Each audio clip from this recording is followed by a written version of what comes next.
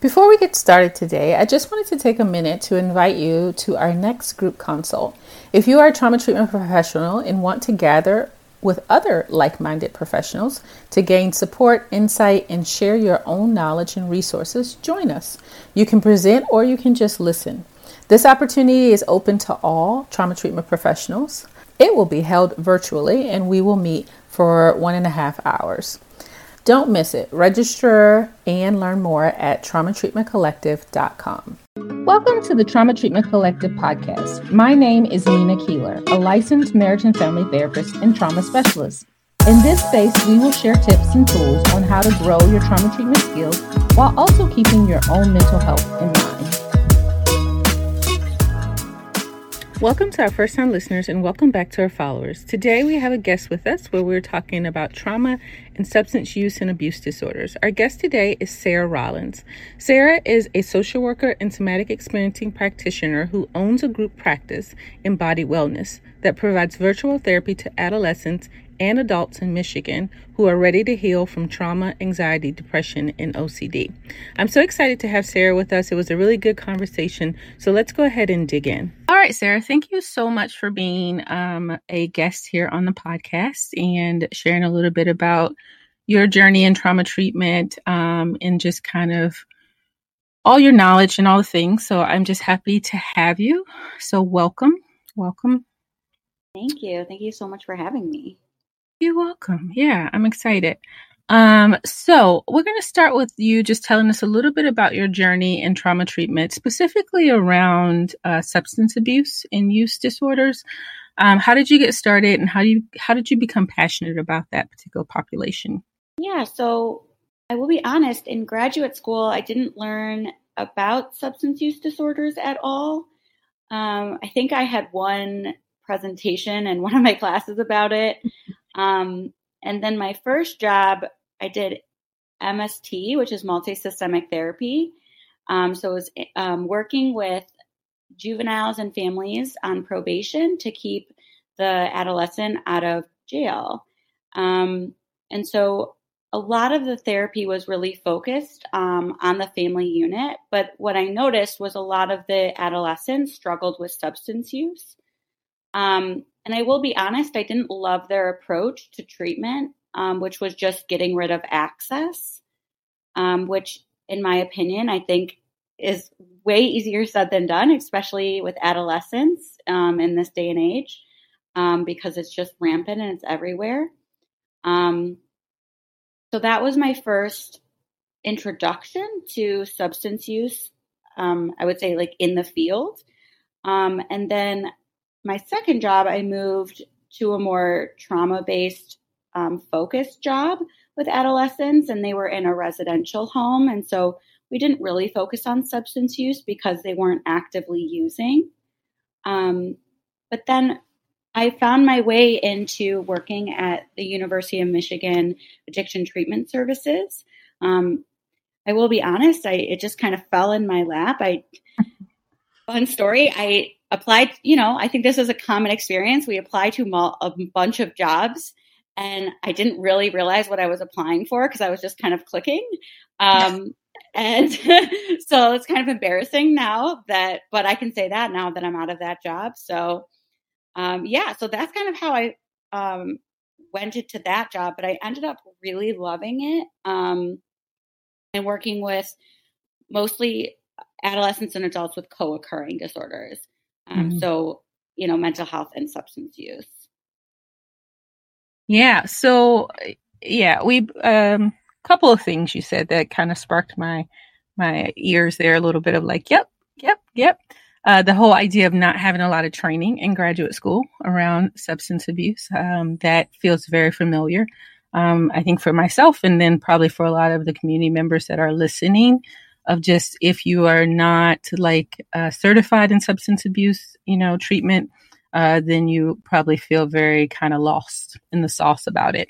And then the other thing you said was it's just, jobs kind of finding you.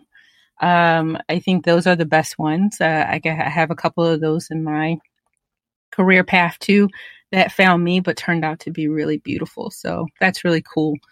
Now, the last job you had when you were working for the university, where you had the co-occurring disorders, I think that's the piece that's always I'm curious about as a trauma professional, because usually people are coming to me to work on trauma, but they have these other things that are in the background or maybe sometimes in the foreground. And that is the piece when you think about substance abuse, like how does it show up with trauma? Like from your experience in working with the co-occurring disorders, like how does substance abuse and use disorders show up with trauma? What's been your experience around that? Yeah, it's such a good question. And I will say one size never fits all. So it can show up in many ways. But the way I primarily see it as is any addiction is to fix feelings, is to cope with feelings or get away from feelings or shift feelings. And so I just see substance use as any other coping mechanism. And I know it can be really scary, especially because there's not a lot of training in our education. But I see it as just self-harm in another form or fashion. Just, as we learn about self-harming in other ways. So the way I see it show up is usually people are just trying to not suffer. In our society, we want quick fixes, and we realize that, wow, I've tried this and this and this and this, and maybe that's therapy, maybe that's coaching, maybe that's meditation, maybe that's yoga. I mean, the list goes on. And I think there's many factors, but when a lot of people say to me, once they found drugs or alcohol, it was like this shift, and it was like the pain just went away. Mm. Now it came back rampant. But for that moment, it was like they weren't hurting so much. Mm-hmm. And I think that's what we all want, right? Like we don't want to hurt so much.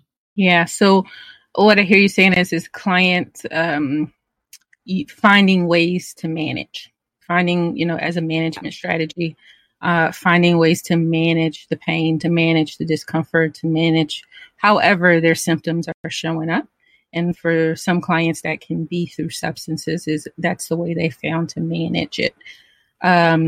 I am always curious when I have clients who are struggling with substances or actually other things too. But from a nervous system perspective, I'm always curious about what they're using, and what the effect of that particular drug or substance is going to have on their system. So, are they using uppers? Are they using downers? Because that tells me a lot about what they're trying to regulate. So that's also one thing that comes to mind with me from a nervous system perspective is I am always super curious, like what's the drug of choice and what does that do for them? Because it tells me a lot of other things about them as well that they may be struggling with. Yeah. What would be some signs? So, say I get a client who comes in my office and they say, I just want to work on my trauma history. I want to process some of my trauma, or my trauma seems to be getting in my way of my present day experience, or whatever the case may be. But what would be some signs that client might benefit from some substance abuse or addiction support? What might a professional see in a client? That might be some cues to have some conversations or be curious about some things with a client. Yeah. So the first thing I do is exactly what you said, is be curious, right? So I think there's sometimes the stigma is if you're using substances, it's problematic, and it may or may not be. And so we want to get curious, and start by asking, like, what does your substance use look like? How often do you use? When do you use? What is your journey with use? Because use looks different during different times. So, over, just as with any other behavior, right, it can ebb and flow. But the things that I look out for the most are tolerance. So needing to use the same amount of a substance in order to have the same desired effects. Another thing is sometimes what can actually happen, and this is more common than not, is that we think that the substance is making us feel better, but actually what it does is it perpetuates whatever mental health concerns we're already having. So basically, it's like we think like, oh my gosh, I need X to cope with my anxiety. But what we realize is that actually X is making the anxiety worse. And so that I need it because my anxiety is so bad because I'm using so much. And I'm not saying that we wouldn't have anxiety if we didn't use. There's a lot of thought about like what came first, substance use or mental health, and chicken or egg. And I really just try to get away from that conversation and focus on the here and now. Yeah. I do like that idea of like how it becomes this kind of reoccurring cycle of it's like I'm using this to manage, but then I have to use more of it, or I have to keep using it to manage. And it actually probably is, inching my anxiety up even more. So I'm having to use more, so it becomes this kind of snowball effect, I guess, is what comes to mind for me. So yeah, the idea of, I love that also the piece that you talked about in the beginning about, not coming in with the assumption that it's problematic, especially with the recreational use of marijuana and those kinds of things.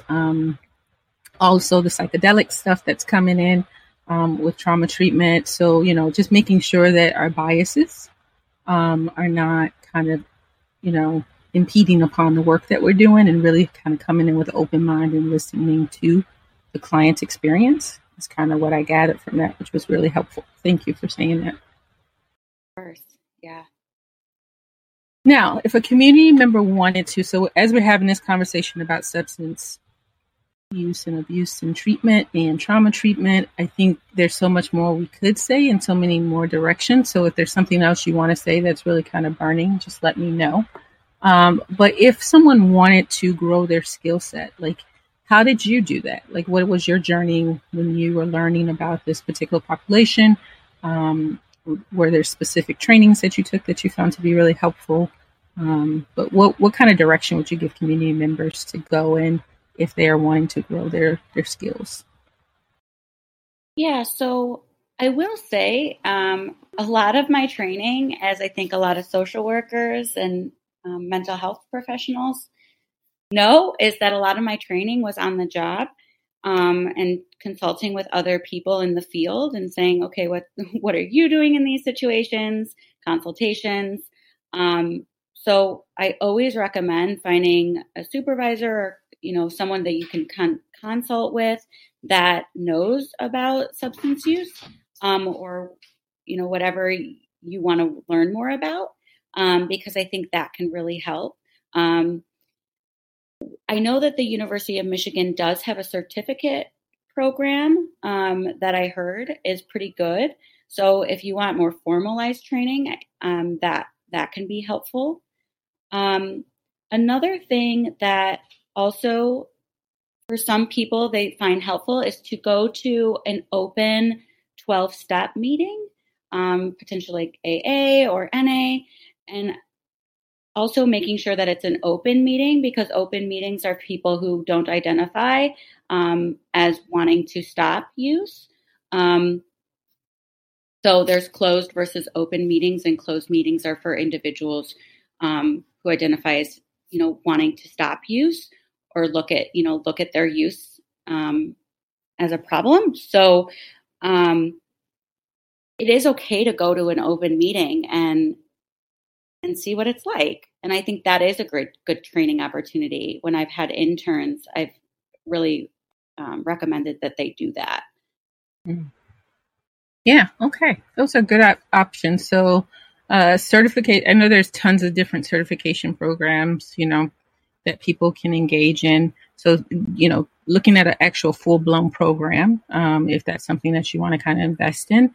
But then also, being in the community and being connected. So I always like to have like someone that I'm consulting with if it's a particular, population or a subset of population that I don't feel comfortable with. And there's someone I can kind of bounce ideas off of in those kinds of things. So I like that idea too of having a supervisor or doing some consults with someone who specializes in this population. That's good. Thank you. Well, anything else you want to say about substance use and abuse disorders as it relates to trauma treatment that we haven't covered that you think might be good for the community? If not, that's okay. Just want to give you an opportunity. Yeah, I think that substance use can feel scary to a lot of professionals. And sometimes there's a point, and I think this is kind of with any concern that we experience, is that it can create a life of its own. So sometimes it's like, okay, you notice that someone's engaging in substance use, and now it's its own problem. But sometimes it's not. And the thing about trauma is that in order to get to the trauma, we do have to make sure that if the substance use now has a life of its own, like it has its own snowball, that we do address that snowball first, because what can happen is that the substance use can get worse if we go to the trauma. So I had a colleague who used to use this analogy, and I really loved it. It was, so we have a house, and we have these inner wires that are on fire, right? Like, so the house is on fire, and then we have the inner wires. And so the house that's on fire is the substance use, right? And so before we go in to the wires, which is the trauma, like the internal, the nervous system, we have to put out the fire because we're going to get burned, we're going to get hurt, and we're already feeling hurt, right? Like, we don't want to get more hurt. So we always have to make sure that we put out that fire first, and then allow those wires to cool before we touch them. That's good. Makes me think of like the phasic treatment of trauma, like working in phases, and so the stabilization phase includes treating any co-occurring things that clients may be using to manage before we get into the processing phase. So that stabilization phase expands a little bit when you're dealing, in my mind, this is what's happening as you're talking. It expands a little bit when you're dealing with co-occurring disorders, because it's not just working on coping skills and managing, activation and those kinds of things, but it's also working on those other things that they're using to manage their life. So, yeah, I love that analogy of, making sure that we go in and work on the outside before we get too deep on the inside. That's really nice. Thank you for sharing that. Yeah, of course. So we're going to switch gears a little bit. We always like to talk about treatment of trauma, our clients, what our clients need, how to take good care of our clients. Like, that's an important piece of our community. But we also think that we are an important piece as the helping professionals. Like, we are the tool, if you will. And so we like to talk a little bit about staying healthy and making sure that we're taking good care of ourselves. So I always love to ask our guests, how do you stay healthy being a mental health professional? Like, what are things that you do? What are things that you've learned in your career journey that is important to your self-care? Yeah. And this has definitely ebbed and flowed over time. And it's something that I'm currently trying to navigate as my career's shifted recently. So one of the things is my fur babies are really regulating for me. So I have 2 fur babies, and I do work from home. And so one of the benefits is I get to have them in my lap sometimes, or take little breaks and just regulate with them, which if I ever go back to the office, I will find a way to, I have cats, but I will find a way to get a dog and have a therapy dog. So, yeah. And I think one of the biggest things is having community. Not so recently, I moved into like full-time business owner of my group practice. And so I think having not only community members who I feel like I can, do consultation around being a therapist, but also my role as a business owner, I think that's really helped with my self-care. Nice, nice. Community is huge. Fur babies are huge. So those are definitely good tips. You could always have a therapy cat. You know, not just a therapy dog, but you can have a therapy cat. You can have a therapy ferret, therapy anything. You know. That's true. Therapy fish. I'm just kidding. Yep. Watch them swim. Just notice how they glide through the water. Yeah. So, just want to say. What's one thing you wish you would have known before starting your career journey? I knew this, but I didn't embody it. So I knew, and everybody told me, oh, you'll move and shift jobs, but I didn't embody that. I saw that as a shame factor. Like, oh my gosh, like my first job, I was only there for a year. And my second job, I was only there for a year. And I saw that as shame, versus like that I was able to grow so much in those positions. And actually by saying no to those positions that were really, in some ways, like I said, I grew a lot and so much good came from them, but they weren't right for me. And unfortunately, there's a lot of toxicity in the mental health field in terms of how many clients you're supposed to see and the expectations of a social worker. And so I think I knew cognitively, but I wish I would have embodied that more. Yeah, that's good. I was just thinking about how I struggled with that too, of like, why am I moving jobs so much? Like my dad stayed in the same job from the time he got out of high school until now, like just thinking that, like what I saw in, generations before me and in my family, that's what I was supposed to do. And so that's what came up for me as you were saying that. So yeah, embodying that it's okay to move around and to grow and to find your niche. The other thing that comes up for me, and I don't know if you would agree with this, is it's forever changing. And I really do try to, remind myself of that, of like when I feel like, oh, this is not fitting for me anymore. Like I just changed. I'm about to change again. And like, I'm just kind of saying, I'm forever changing. Life is forever changing. And what I do will change. And it's okay that it's changing. It doesn't mean that I'm unstable or I can't make up my mind or something like whatever I say to myself that's negative. But just allowing myself to continue to unfold. I don't know if that resonates with you any when you say that. Oh, completely.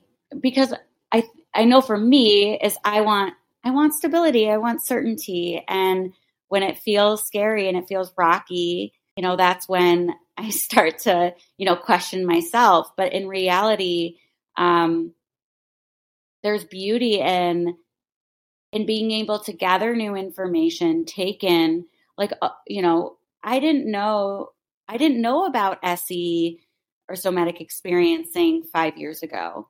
Right. Mm-hmm. So like to say, oh, well, I just found out about this new amazing modality and now I can't do anything about it because I can't change. Like how limiting is that?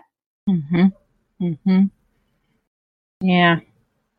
And I don't know about you, but I drink the Kool-Aid. So my whole life changed after I did somatic experiencing. And people don't talk about that because we don't want to sound like a cult. But it did shift a lot of things for me. And so it would have been very hard to not change with all of this new information I had about myself.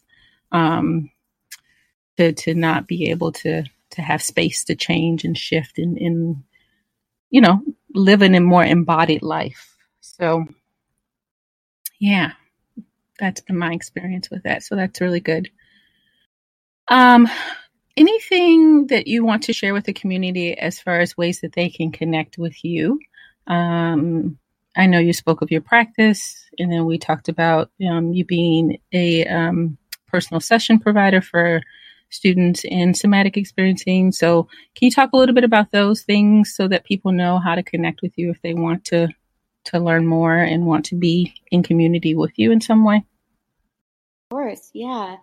So I own Embodied Wellness, which is a group practice in Michigan. So we service all of Michigan, adolescents and adults. We utilize different trauma therapies, somatic therapy, EMDR, etc. And so you can contact me through the website, embodiedwellnesstherapy.com. I'm also on social media, right? Instagram, all the things. I'm also an assistant through SEI. So I'm a personal session provider for the beginning level. So if you're in the somatic experiencing training and need credit towards becoming an SEP, I can provide those sessions. I can also provide consultation for people who aren't in the training and just want consultation around somatic experiencing, somatic therapy, trauma treatment in itself, substance use, all those things. But for people in the training in their beginning year, I'm certified to sign off on that paperwork. Excellent. Yes. Okay. My last question that I have is what's one thing about you that you don't mind sharing with our community? Just like a fun fact, I guess. Oh, okay. Yeah. So I would say I've been to 6 continents, and Antarctica's on the last on the list, but we'll see if I make it there. Nice. But my bucket list is to go on safari. So Nice. I'm hoping I can make it. Yeah, I'm hoping that for you too. I am hoping that for you too. I've heard really great things. I have not been able to do that, but interesting enough, someone was just talking about that recently and how cool it was to be able to kind of be face to face with an elephant. So yeah. Well, that is it. Thank you so much for being a part of this experience. It's been lovely to kind of walk through trauma treatment and substance abuse and use disorders and just things to think about. So I appreciate you. And yeah, thank you. Thank you so much.